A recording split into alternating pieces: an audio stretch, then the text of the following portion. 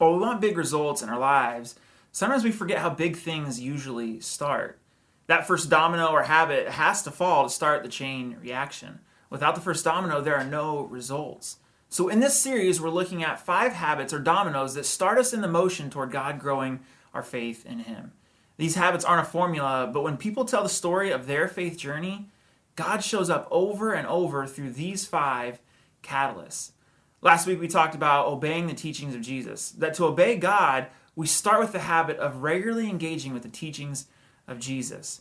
Knowing what Jesus taught is obviously important, but eventually we need to do what Jesus taught. And to do that, we need to have the habit of engaging with the teachings of Jesus through discussions with others, church online, and reading the scriptures.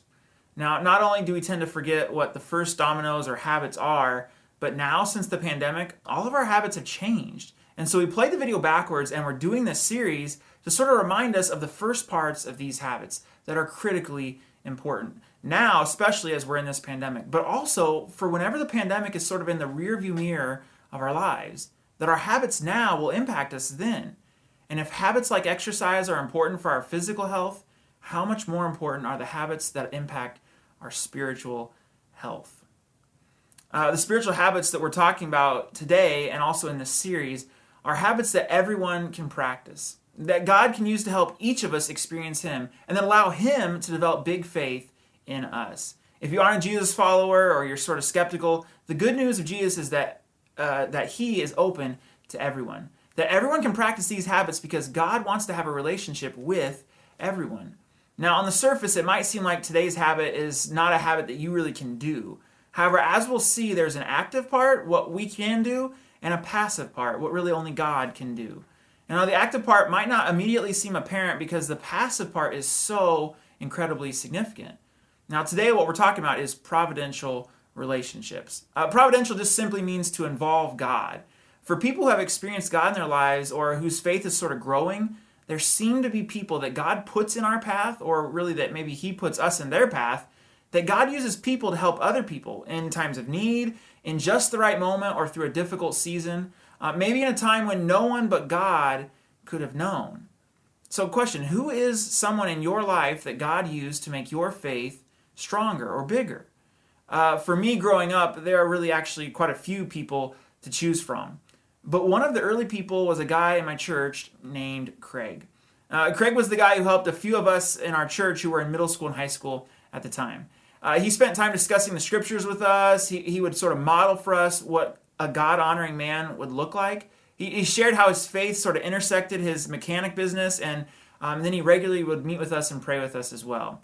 And see, the reason Craig was a providential relationship for me was because I grew up almost all of my life without my father. And Craig came during my teenage years when I was really trying to figure out what becoming a man was really all about. And Craig showed me how Christian men can be tough, hardworking men and love others at the same time. Craig shaped my view of Jesus that still impacts me 20 plus years later. It was as if God sort of brought this relationship and several others to intersect my life at a critical point in my life. And that's sort of the passive part, how God sort of works behind the scenes using people who are searching for Jesus at just the right time. However, when it comes to Craig, I also had an active part. Because I could have just said, like, I don't have time, Craig, or I have homework to work on, or I can't get up early, I can't get up that early, actually, because for a while, we actually would meet before school. I could have just prioritized other things. But most times, I didn't, and I am so grateful that God sent Craig to sort of intersect my life. Who is someone in your life that God used to make your faith stronger or bigger? Who in your life has God possibly used to spark interest in faith, or re-examine faith, or just to sort of give faith a chance? For most of us, it goes something like this. I started doing my own thing, and then I met this guy, or I met this girl. Everything was going fine, and then this group invited me, and that invited me to that thing. I found out one of my professors was a Christian, and then I got to know that professor.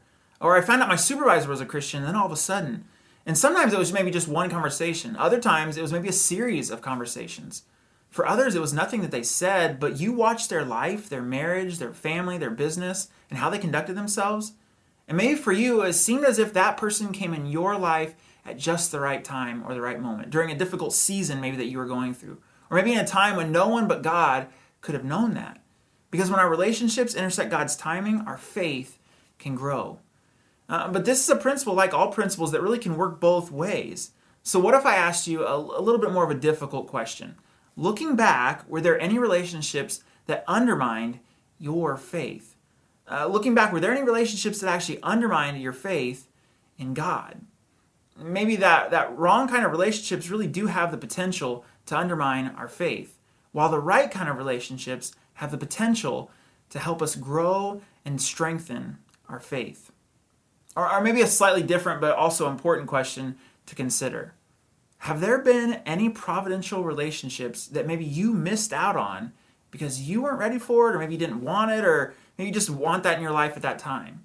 Maybe you look back on that season now and realize that relationship, while maybe it was going to be uncomfortable and not fun initially, might have been God intersecting your life to sort of help you to grow. That relationships and community are powerful. The relationships and the community that we have around us really do have the ability to negatively or positively impact our lives, spiritually, morally, financially, career, and sort of on and on.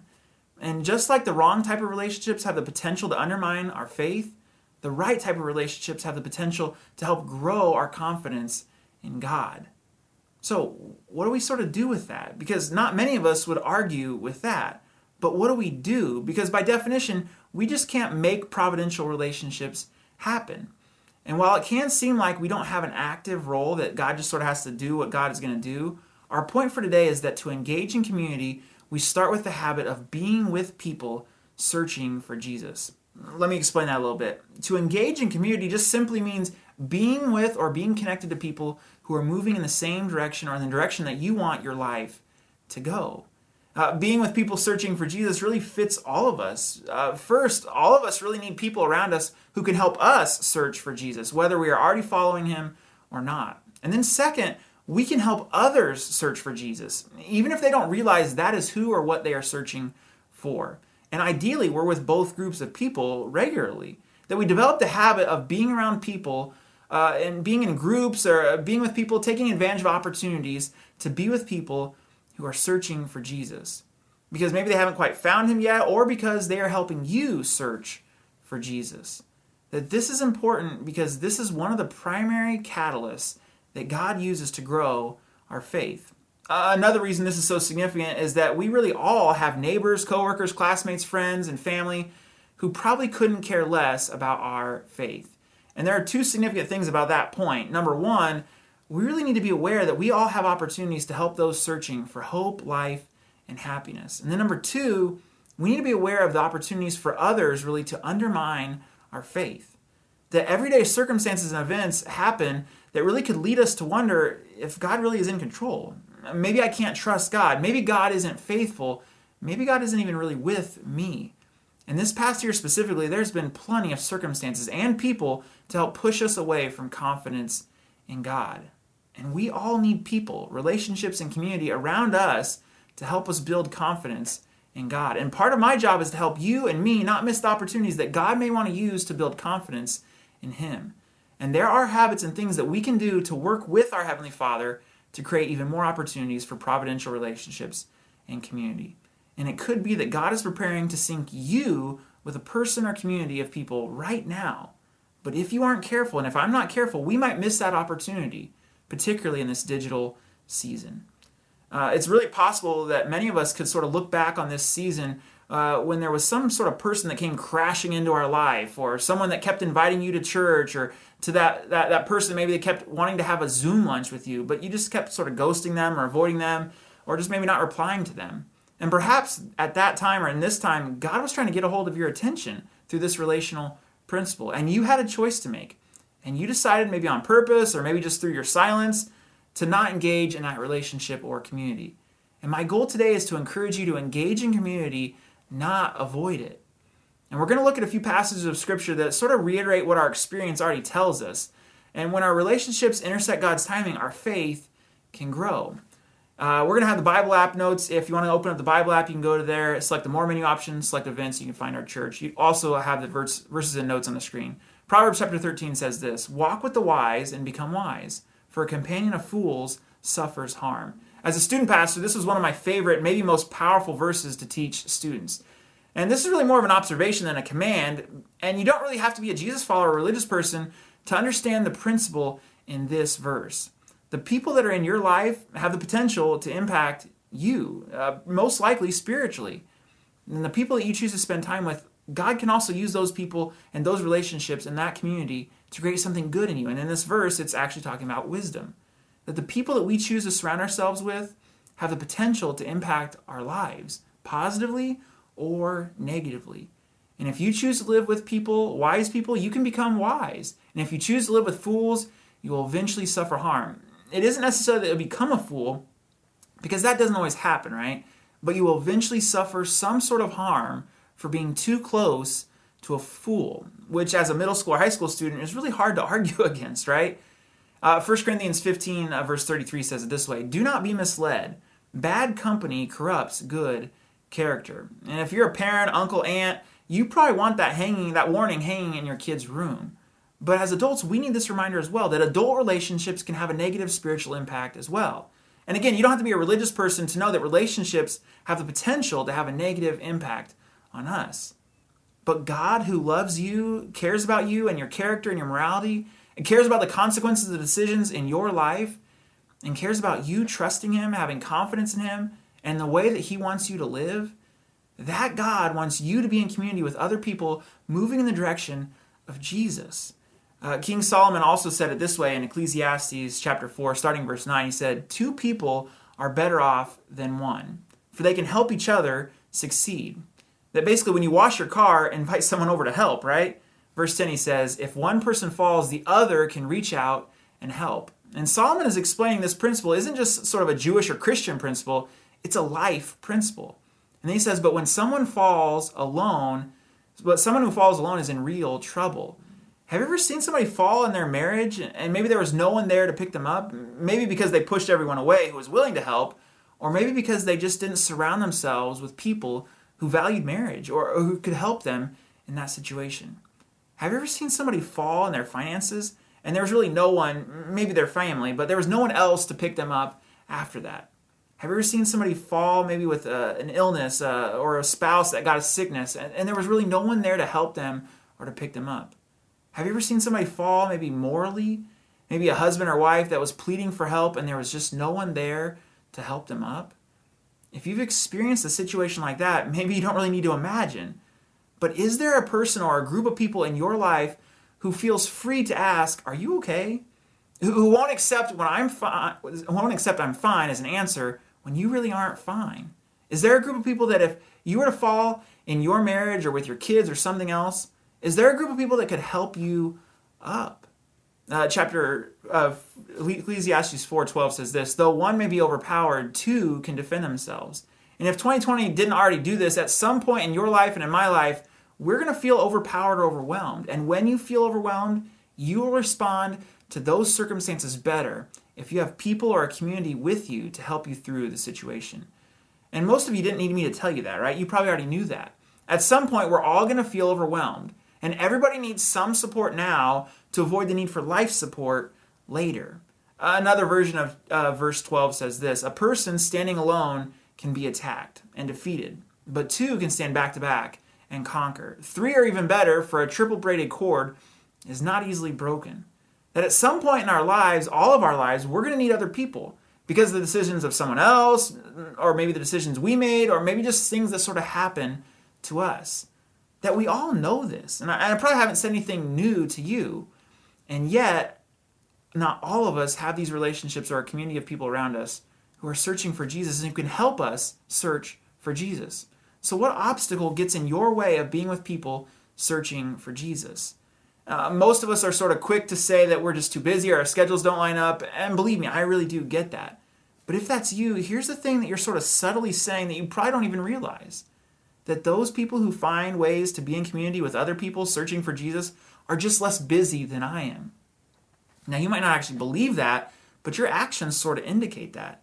That the people who practice the habit of being with people searching for Jesus are just as busy as you are, if not more busy.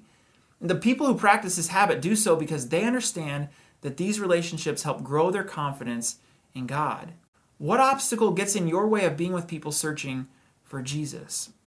If God can use our relationships to grow our faith, then what do we do? What's our part in that equation? And this is the reason that we talk several times a year about small groups, also called life groups, and sort of creating opportunities for relationships to happen. That we can't create providential relationships, only God can do that, but we can create the potential for providential relationships. That we can start the habit of being with people searching for Jesus. And this is why we have life groups or small groups. We think one of the best ways to be intentional about putting ourselves in opportunities for these relationships to happen is through these life groups. If you want to grow in your faith, please don't just sit here on Church Online each week and watch. That's great to do, but we'd encourage you to get in community with other people that are searching for Jesus by joining a group. If you're here and you're just sort of curious or unsure about faith, we're so glad you're here, but we'd encourage you to do more than just watch Church Online. That we try to make our groups accessible for anyone, wherever you might be in your spiritual journey. That we can't force a providential relationship to happen in your life or really anyone else's life, but we can be in the habit of being with people searching for Jesus. So if you are in a life group right now, would you maybe be willing to consider getting in a life group to practice this principle? If so, we'd love for you to head to nlnc.org/groups to learn more and sign up. For some of us, though, that's not the issue. Getting in a group isn't an issue because we already have a group that helps us search for Jesus.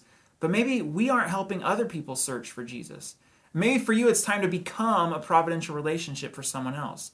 Maybe you have prayed for someone, but you haven't done what's necessary to actually sort of meet with them regularly on Zoom and sort of develop that relationship so that you can help them to follow Jesus. Because for most people who grow in their faith grows because people decide they were going to do something. And God used those relationships to grow that person's faith. So if you aren't investing in anyone to sort of be a providential relationship for them, would you be willing to? Maybe this is being a life group leader and helping lead a group of people. Maybe this is sort of just scheduling a regular meeting with someone to discuss their spiritual questions or just check in with them or maybe just listen to them. And as we wrap up our time together, I want to try to do just about everything to convince you to intentionally engage a community that just might intersect God's timing in your life or someone else's life. So I come up with 3 reasons that I think you should do this right now. The first one's God's timing, that you don't know what the future holds, but God does. And he might be telling you right now to get with people that are searching for Jesus. And you might think, oh, well, I can sort of do that later. But you don't see what God may see as coming your way, that you might need a providential relationship for that.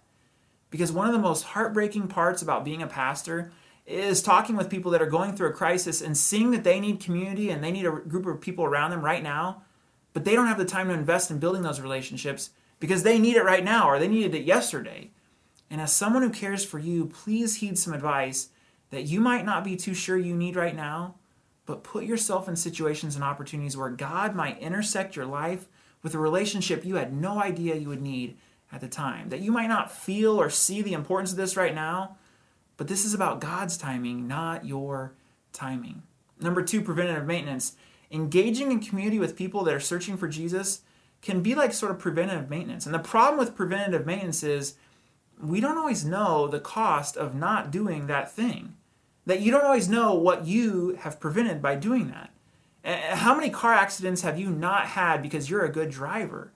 How many fires or water leaks or mold growth have you prevented because you cleaned or you took care of or you fixed a problem before it became a disaster?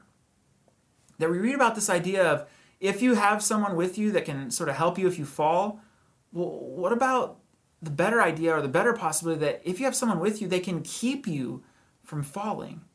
Maybe because they could see something that you couldn't see coming. Maybe God wants to sort of prevent a problem in your life by bringing people into your life to help you with that.